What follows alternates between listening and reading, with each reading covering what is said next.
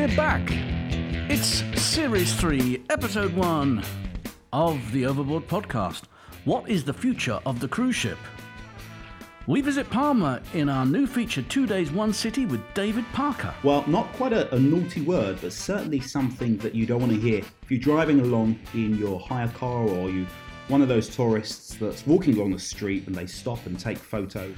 And why would you have a tattoo of your own face on your own body? Plus all the regular features. Did you see? The Further Adventures of Cornflake, Anger Management, Etymology Corner, and more.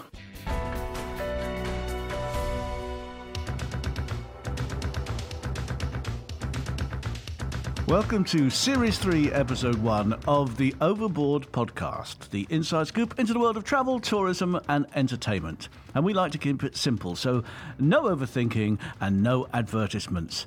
And I'm delighted to say, joining me on this series, live from Liverpool, it's Benjamin Clift. Hello, David. We're back. How are you? We're back. Have you missed me? Of course I've missed you. I always miss you. Back for Season 3. Did you ever think we'd make Season 3? I didn't think we'd make Episode 3 to be No, honest, nor of did Season I. 1, but I'm very happy. It's been quite a success so far. What have you been up to over the last 5 weeks? I went to England to see the Queen, and she wasn't interested, so I had to see my family.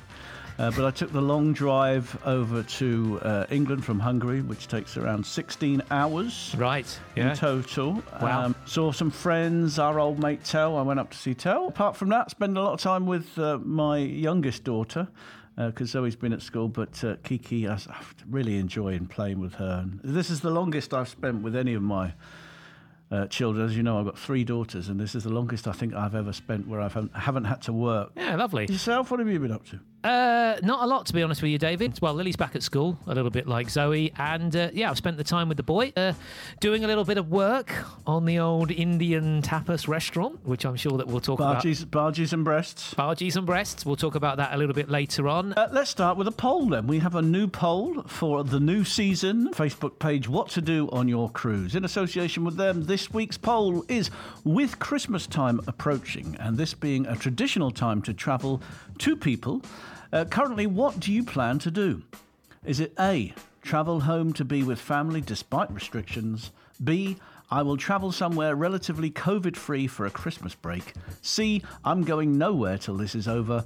Or D, everyone is welcome to come to my house for Christmas? What are you doing for Christmas? We're going to have to see what the government restrictions are, but we're probably just going to be staying at home, I think. We were going to go away, but like you say, it's so much hassle, isn't it? Now, David, at the end of Season 2, we said that we were going to knock on the head the Further Adventures of Cornflake. Now, this caused a little bit of a ripple because a lot of people wrote to us, texted us, emailed us, phoned us to say, do not get rid of Cornflake's adventures. For that lucky listener, we're keeping it, yes. Yes, absolutely. So would you like to hear the first clue in this evening's Further Adventures of Cornflake? Of course! The Further Adventures of Cornflake. That's right, dear listener. It is, of course, the return of the Further Adventures of Cornflake. Now, if you're new to the podcast, then this is the section of the show where David and I send our imaginary cat, Cornflake, somewhere around the globe. We give you clues to the mystery destination that Cornflake has landed in, and all you need to do is to decipher these clues, dear listener. And then, if you get it right, give yourselves a giant pat on the back. So here we go then. 4 clues in total, as always. And this is clue number 1. Walking to tonight's mystery destination from London at an average speed of 3 miles per hour would take 2,501 hours. From Amsterdam, 2,458 hours. And from Frankfurt, 2,428 hours. Once you arrive, you'd be greeted by a population that have an average life expectancy of 87.3 years. Where in the world is Cornflake this evening? You are listening to the Overboard podcast with David and Ben. Benjamin, now it's time for our weekly feature called Did You See? This is where we take a look at the more wacky and obscure headlines of the week's news. Did you see, Benjamin, in the Sun newspaper, which we all despise, by the way, there was a story about the new defensive midfielder, football star from Ghana. He's called Thomas Partey, signed for Arsenal for £45 million. £6, which is ridiculous. But he has a tattoo of his face on his right arm. Now, apparently he says this is there to remind him to take responsibility. He said, "I believe everyone on earth is a god. I am a god to myself, so it's important I take all my own decisions and make everything work for me in my way." Now, what do you think about this? Well, if he wants to take responsibility, why doesn't he just look in the mirror? Why does he have to have a tattoo on his arm? Have you noticed that nearly all footballers have lots of tattoos nowadays? Well, do you want to know why that is? The majority of football players, if they weren't football players, would be in jail. Absolutely ridiculous. Well, no, it's not ridiculous. Okay, tell me. You know what you're doing. You What's know that? what you're doing. Stereotyping. Yes, because if they have tattoos, you'll think they're thugs. No, I don't think they're thugs, but why do they have tattoos then? Because it's art. It's art. It's like displaying a piece of art. Why not put it on your skin? I mean, they all see each other's bodies all the time in the changing rooms, and maybe the ones without tattoos feel a bit left out. Do you think psychologically it makes them look harder? Like, I'm hard, I've got a tattoo. Come on, son. You try and tackle me and I'll give you this tattoo. It says here on my knuckles, Mum and Dad. It doesn't, because if they all have tattoos, it sort of cancels it out. I think historically, having tattoos is regarded as, being an aggressive type person. Right, okay. So now you're stereotyping people. You're saying everybody that's got a tattoo is aggressive. I said historically it was regarded. I didn't say this is my opinion. Have you ever thought about getting a tattoo? Me, don't be ridiculous. Can you imagine me with a tattoo? I'd look so... Where would I put it, for starters? I wouldn't put it on my arms because they're like chipolatas, so that's never going to work because it would look stupid. I wouldn't have it on my face because you have to be insane. I wouldn't have it on my leg, would I? No, I wouldn't. I see a lot of ladies with tattoos and I actually think they look lovely and I think, wow, that really suits you. But I get worried for them, Dave, because what happens when they get to like 76 and it's all droopy? No one's going to stuff? be looking at them. If you work in the public eye, then clearly you cannot have tattoos that are visible on your face and neck and things, or even in your arms. But if you have a tattoo in a private place, what does it matter to anybody else? I know, Dave, but I worry. What do you think about these people that get the name of their girlfriend or boyfriend tattooed on them and then they have to cross it out and replace it with someone else or whatever, and the list just goes on? If you had that done, if you'd have started with your first ever girlfriend with their name on the top of your chest, I'd have run out of space by now. I was going to say, that's what I'm saying. Yours would have looked like an alphabet of girls' names. That's what it would have been like. Y'all listening to the Overboard podcast with David and Ben. They talk funny, and they are funny. Did you see, Benjamin? Diners have rushed to pay up to £360 per head to eat a meal on a stationary plane in the latest sign of public appetite to recreate the onboard experience without travelling. Did you see this? I didn't, no. Singapore Airlines launched a waiting list after tickets rapidly sold out for 2 weekends of sittings on board 2 stationary A380 Super Jumbos with meals at seats and a chance to watch a movie, albeit no longer in flight. Now, guests will get a meal from the standard Singapore Airlines menu with 360 quid buying the full works in a suite, or £30 per head for the tray in economy. What do you think of this? I mean, airline food's not renowned for being particularly nice, is it? Especially if they serve it on the tray in economy. I mean, it's just a horrible experience all round, isn't it? With a plastic fork. I really don't enjoy eating on a plane anyway. You're always... I mean, there's no room to move your bloody elbows or anything, is there? No. If you could recreate something that's missing due to the pandemic, what would you recreate that you can't do at the moment? Probably going to watch a gig.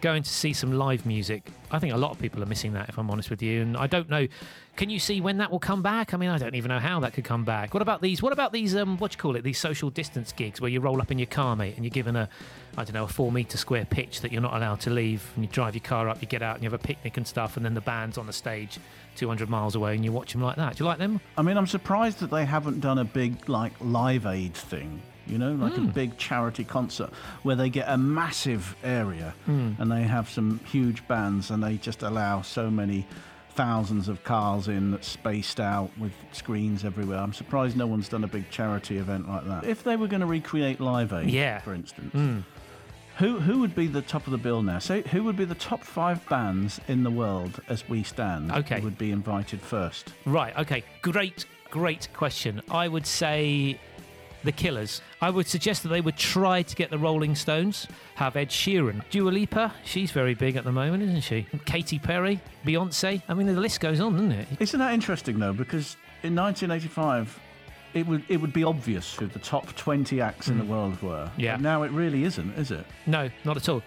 It's over podcast and David and Ben. Did you see, Benjamin? A Thai island hotel will go into mediation with an American guest who faces up to 5 years in jail after it filed a criminal complaint against him over negative online reviews. Did you see this? Yeah, I did.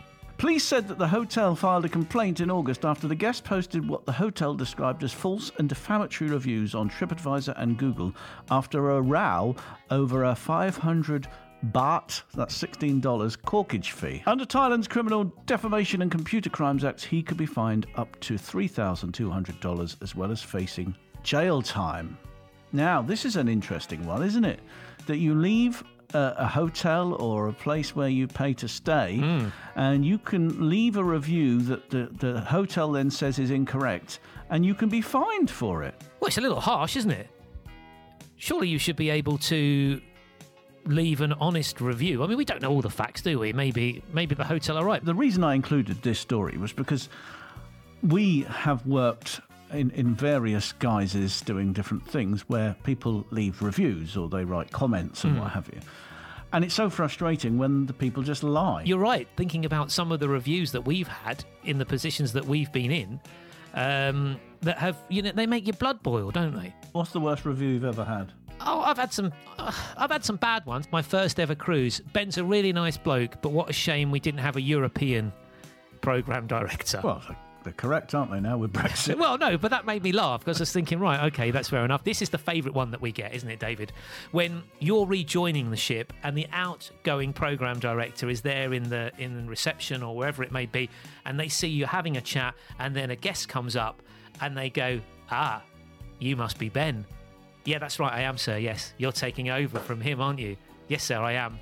Well, I wouldn't like to be in your shoes because the job that he has done, nobody can do the job like him. So well, you're very lucky because I'm rubbish. Yeah, but that is the one that gets me. I walk away smiling. I wanted to ask you, do you think that written reviews are cowardly, especially if they're anonymous? Yes, they are cowardly. It's much better that somebody comes up to you and approaches you and tells you to your face what they're not happy with than writing it down, because when they write it down, it seems 300 times worse, and also it reflects badly on you to the company. The reason I ask this is because I'm really talking about Twitter. Should social media accounts be allowed to be anonymous? No, not at all.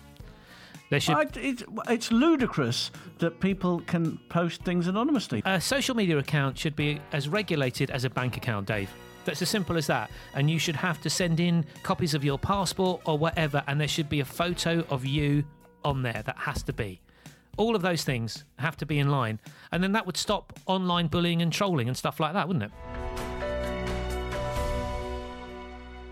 You are listening to the Overboard podcast with David and Ben. Did you see, Benjamin? A trolley-like robot is delivering food to customers at a restaurant in Seoul in order to minimise human contact and help ensure social distancing. Did you see this? You order your food on the touchpad and it brings it to you. Now, obviously, this has been developed to ensure social distancing, but the robot can deliver food up to 4 tables at once, and it's equipped with food trays which can carry up to 30 kilos and an LCD screen and speaker that communicate in both Korean and English. I was thinking, what would be the benefits of not having a human waiter? Bad breath. The robot can't smell your bad breath? No, the other way around, you fool. The waiter might have bad breath, body odour. You might not like them. They might be hideously ugly. They might wear something that's offensive to you. I don't think there are any benefits of not having a human waiter. Well, there are. But there aren't. What are there then? When I'm sitting with guests on a ship, so in a work environment, when you have to host a table, for instance, I can guarantee you that if I'm telling a story and I'm just getting to the punchline, the waiter will say, "Is everything okay here?" It's so annoying. I know they're just doing their job, but it always happens just as I'm getting to the punchline. Wait a minute, there is another thing which will benefit you, especially you. No tips.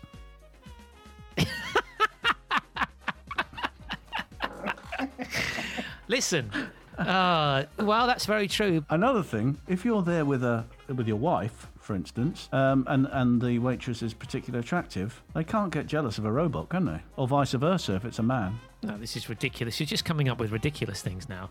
Interrupting your stories, not having to tip it, and whether or not they're good looking. You say it's ridiculous. Look. Oh, absolutely. These are the benefits of not having a human waiter. Okay. or waitress. Yeah. What about, though, the personal interaction? People by people, Dave. So there's a number of times that I've been to a restaurant where I've thought, you know what? That waiter has been absolutely superb and has made me want to go back because of the interaction that we've had, because they've made my kids feel special, or my wife feel special, or me feel special with their customer service. How many times have you been there and you thought that the waiter is like, oh, just so annoying because they won't? Because I'm quite a friendly person. I like to talk to people. If the waiter just doesn't want to talk to me and just wants to get on with the job, I actually feel offended. Well, you think you're going to get more out of a robot? No, I don't expect it from a robot. Have you heard this one about my mother-in-law robot? What I worry about robots is, Dave, is that they are going to take out all that personal interaction, those touch points that you get with other humans. This is the world that we're heading into, and it worries me. If this is going to be the future COVID of our lives, is it really worth living? God, you're cheerful today. What would you like to see robotised? I'd like to see robots fill up my car with petrol so I don't have to get out at a petrol station. Good, very good one. Good one. I like that. The other thing as well, Dave, is just talking about cars. What do you think about these cars that are essentially driven by computers, or robots, if you want to call them? Oh. Yeah, absolutely. Imagine you just get in your car and you just program it in, and and it's like Knight Rider. So every car's like Kit, you know.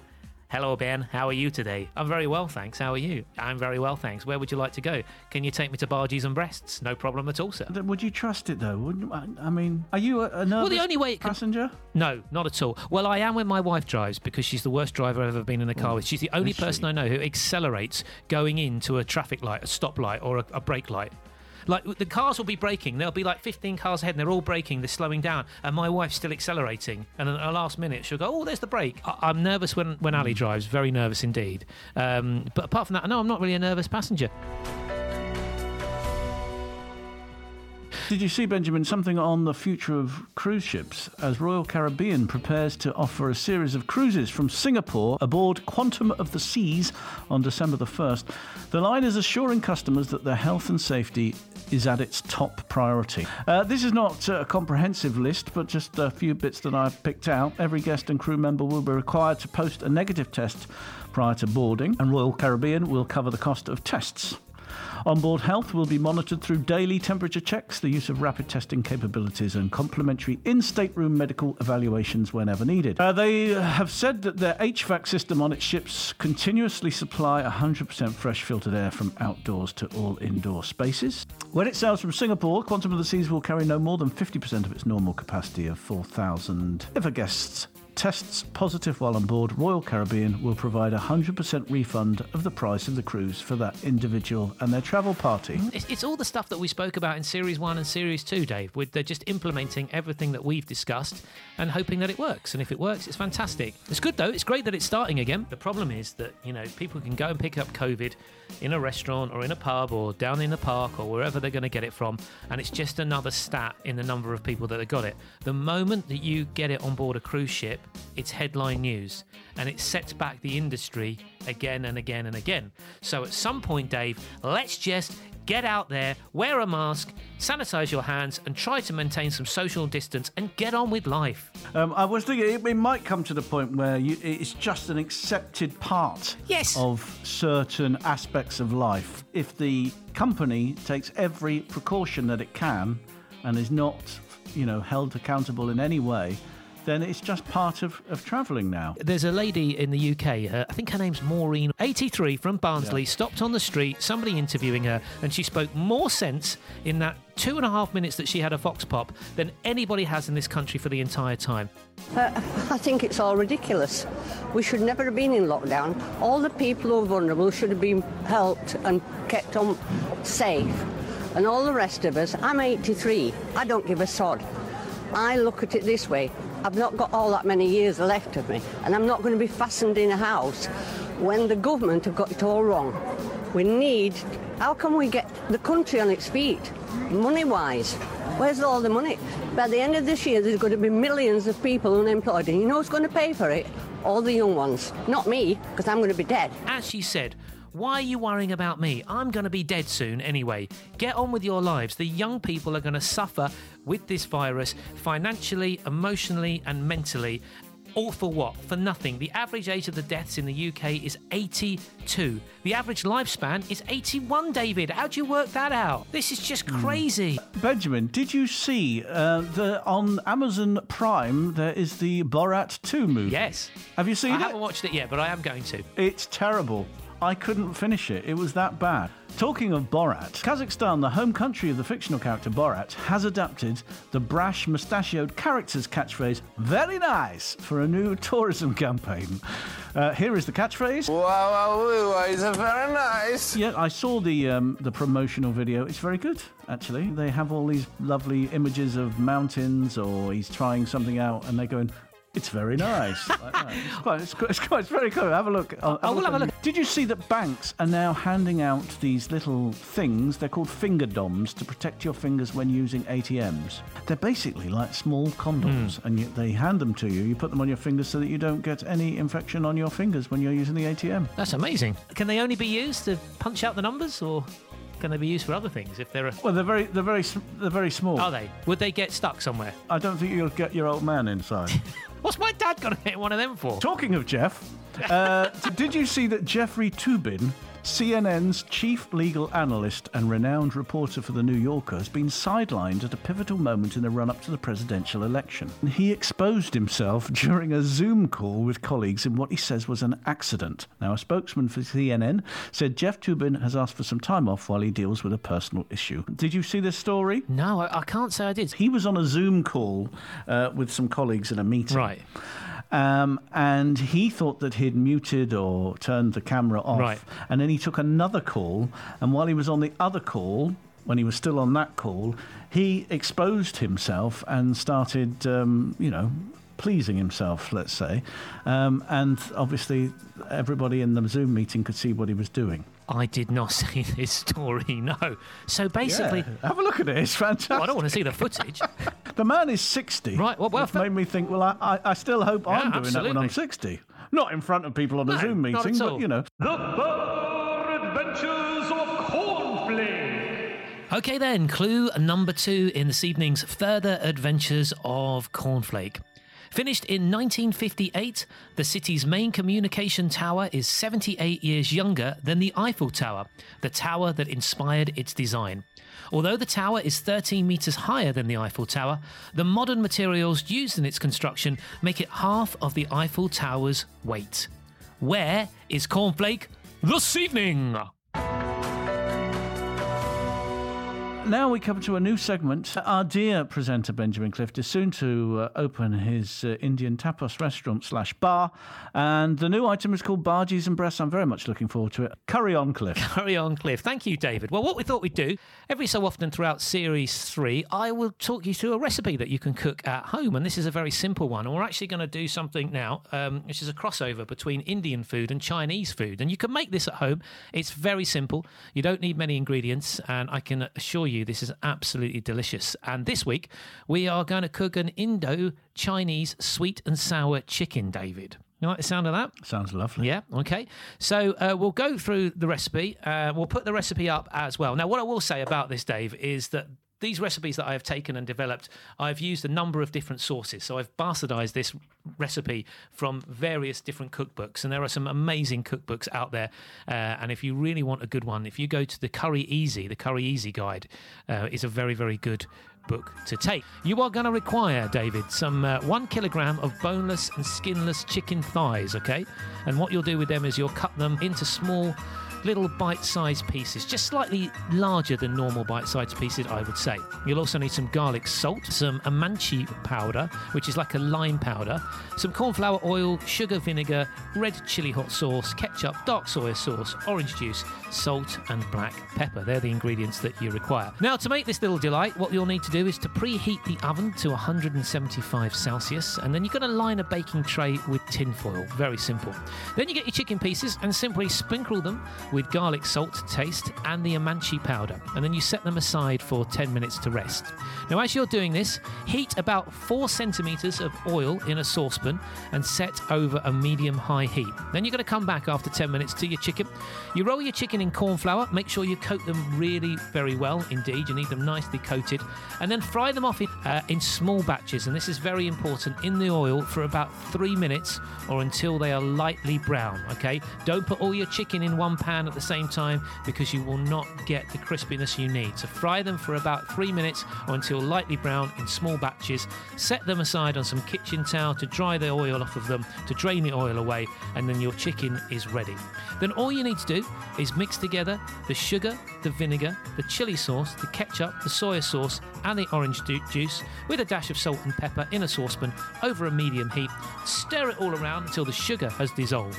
Then get your chicken, single layer it on the prepared baking tray and pour the sauce over. Then all you have to simply do is stick it in the oven for an hour until the chicken is nice and brown and crispy, turning the chicken a few times during that hour of cooking. You will have the most delicious sweet and sour Indian Chinese style chicken. Sounds delightful. Absolutely beautiful. We'll put the recipe up with the actual quantities you require of each ingredient on the website. Go and check it out. Little bit of preparation to do beforehand with the chicken. It gets a little bit fiddly. You think, I can't be bothered to fry these in batches. Trust me, it's well worth it. Actually, David, I'm getting totally confused there. It's not Amanchi powder. There's no such thing as that. I'm getting confused with the artist Avicii. It's actually Amchur powder, which is a mango powder, a dry mango powder that you obviously sprinkle on the top. You can get it from most big supermarkets or from an international food store. If you can't find it, don't worry so much about it. You could, if you wanted to, sprinkle a little bit of lime on there to give it that kind of citrusy flavour. But don't worry too much about it if you can't find it, like I say. And you'll enjoy it because it's absolutely delicious. Let us know if you make it at home, and we look forward to hearing your thoughts.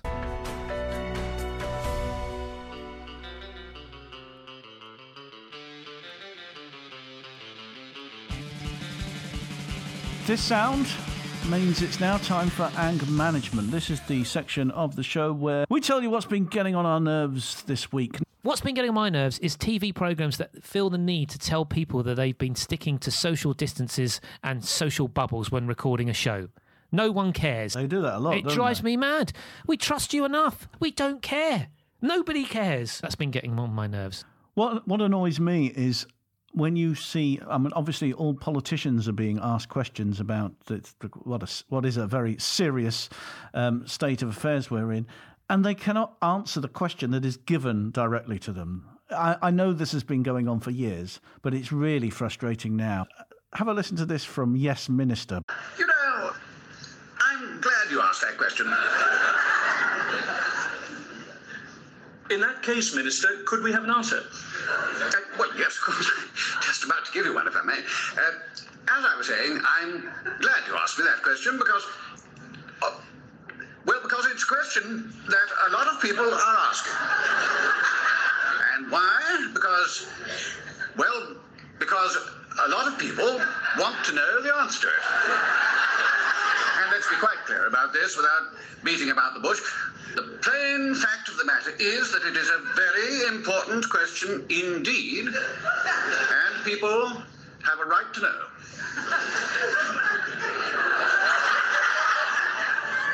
But, Minister, you haven't given me an answer yet. I'm sorry, what was the question? You're listening to the Overboard podcast with David and Ben. Now it's time for Etymology Corner.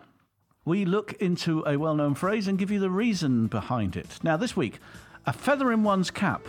What does it mean? A symbol of honour and achievement to have a feather in one's cap. The origin of the phrase, the placing of a feather in a hat, has been a symbol of achievement that has arisen in several cultures, apparently independently. The English writer and traveller Richard Hansard recorded it in his description of Hungary in 1599. It hath been an ancient custom among them, the Hungarians, that none should wear a feather but he who had killed a Turk, to whom was lawful to show the number of his slain enemies by the number of feathers in his cap. Brilliant, Dave.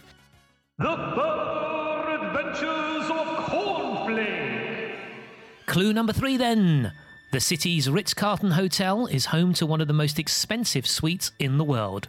The room, designed by Frank Nicholson, costs 15,500 Great British pounds per night. Where is Cornflake? You're listening to the Overboard podcast with David and Ben. So there we go then, 3 clues down from Cornflake and 1 more to go. But now, David, it's a very exciting moment here on the Overboard podcast because we move into yet another new feature, which is 2 days and 1 city. Now, we spoke about this at the end of last season. Our new feature for this year will see some of our listeners, in fact, telling us all about their cities and what we should get up to if we had the opportunity to spend 2 days in them. This week, I'm delighted to say that our first city is the wonderful Palma, of course, located on the island of Mallorca, and our good friend David Parker tells us all about it.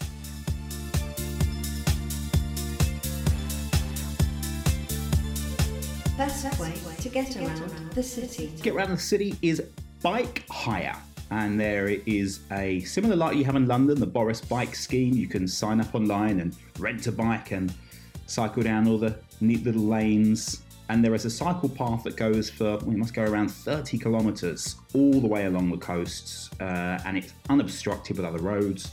So it's a great way not just to see the city, but to see the coastline as well. What is the currency? Well, the currency is euros. Best place to eat on a budget. Well, the best place to eat on a budget would be the area around Cal Manacor, the road called Manacor. There are so many great little quaint, authentic Latin American places that you can see. If you're looking for somewhere on a budget, towards the eastern part of the city is where you're going to find the best places to do that. 3 sites we must see. Castle Belvedere. It's a bit of a classic, but you can walk up to the castle from downtown. It will take you around 30-40 minutes. Incredible view overlooking all of the city centre itself. Next would be the bars in an area called Santa Catalina. Friday and Saturday night, really happening. Must go there if you're here over at the weekend. And lastly, of course, is the cathedral. Cathedral took, I think, around 80 years to build a truly impressive site and is the one iconic image for all of Palma. Best place to drink. Best place to drink. It's a bar called Coco Bar and it's about a mile to the east of the city centre. It's right on the beachfront, overlooks this charming little bay that's full of families and a great way to watch the sunset. One place to avoid. A place I would avoid, or places I would avoid, would be any of the cafes in front of the cathedral, charge an exorbitant amount of money for taking just a coffee. So venture a little further in to the city centre and you'll get a much cheaper coffee and a much better service as well. Best place to shop. The best place to shop would be Market Olivar. Get there in the morning, nice and early. It's a fish market. Don't go on a Monday because the fishermen don't go out fishing on a Sunday. So the fresh fish will be from Tuesday through till Saturday. Plus you'll get some great bargains, or your fresh vegetables like you would see in any market. A great place to go and actually stay there and enjoy some oysters and champagne at one of the stalls as well. Where to hang out with celebrities? Well, this has to be a bar called 49 Steps. Now, this is just in front of the cathedral, right in the middle of the harbour, and you can sit there, and it's called 49 Steps because you have to walk up 49 steps to get there, but you can sit there overlooking the yachts and the private boats belonging to all the rich and famous. Great views as well. Price of a sandwich, drink and crisps. The price of a sandwich, drink and crisps around €5 to €6, depending where you are. If you're sat in front of the cathedral or any of the major tourist attractions, that's probably going to double. Any naughty words we should know?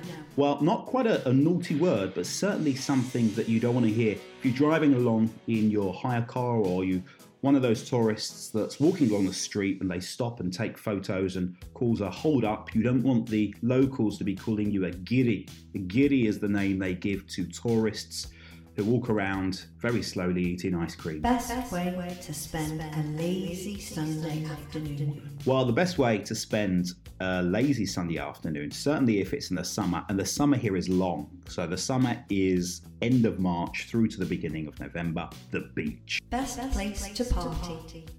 The best place to party for me is a small club called the Maraca Club. and it's in the north of the city centre. It's impossible to find. It's built just through a small doorway in the bottom of a housing estate. You go inside and you have to knock on another door.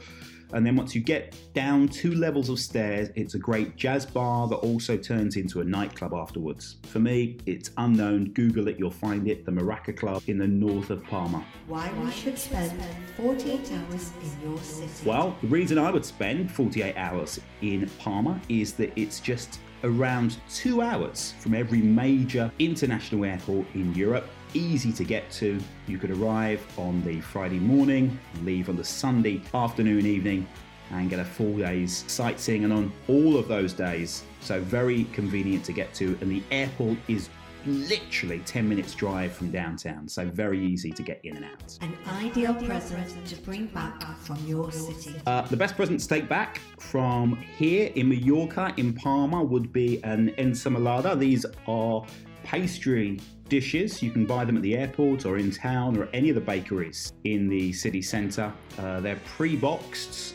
That's why it's worth getting at the airport, and it's a nice little souvenir. They taste very delicious, covered in powdered sugar, and a great item to take home and show what a wonderful weekend you've had in Palma de Mallorca. Sum up your city in 3 words. It's a very international city, not just other Europeans, German, Swedish, but there's a lot of South Americans that live here as well. It's a sea city, so sea or coastal would be the word, because so much of the trade and industry relates to the sea or the ocean.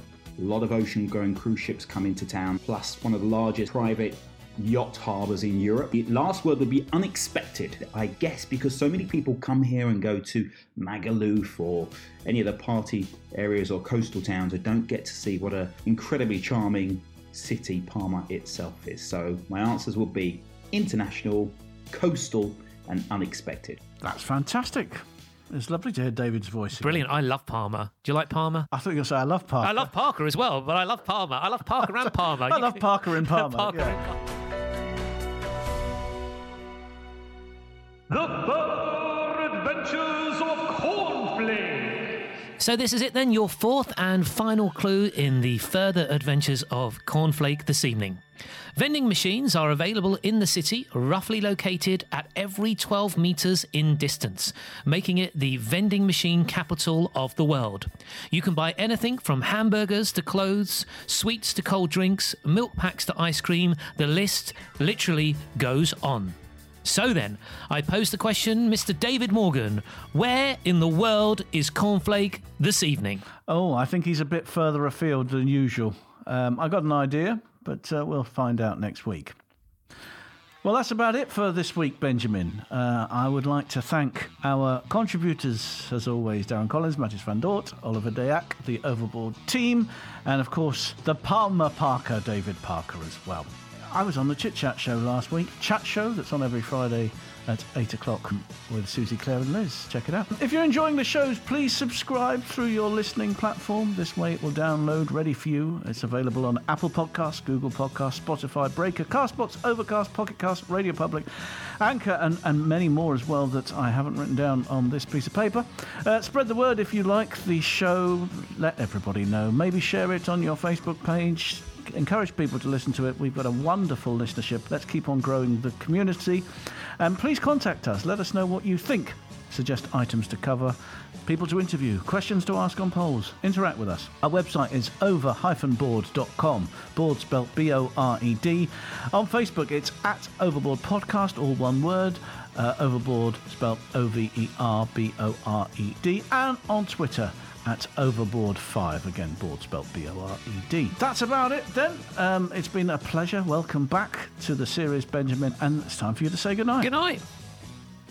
Good night.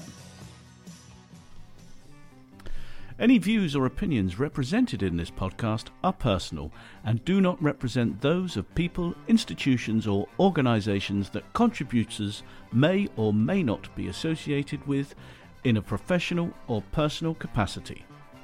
The contributors to the podcast make no representations as to the accuracy or completeness of any information on the podcast or any site found by following any links discussed within.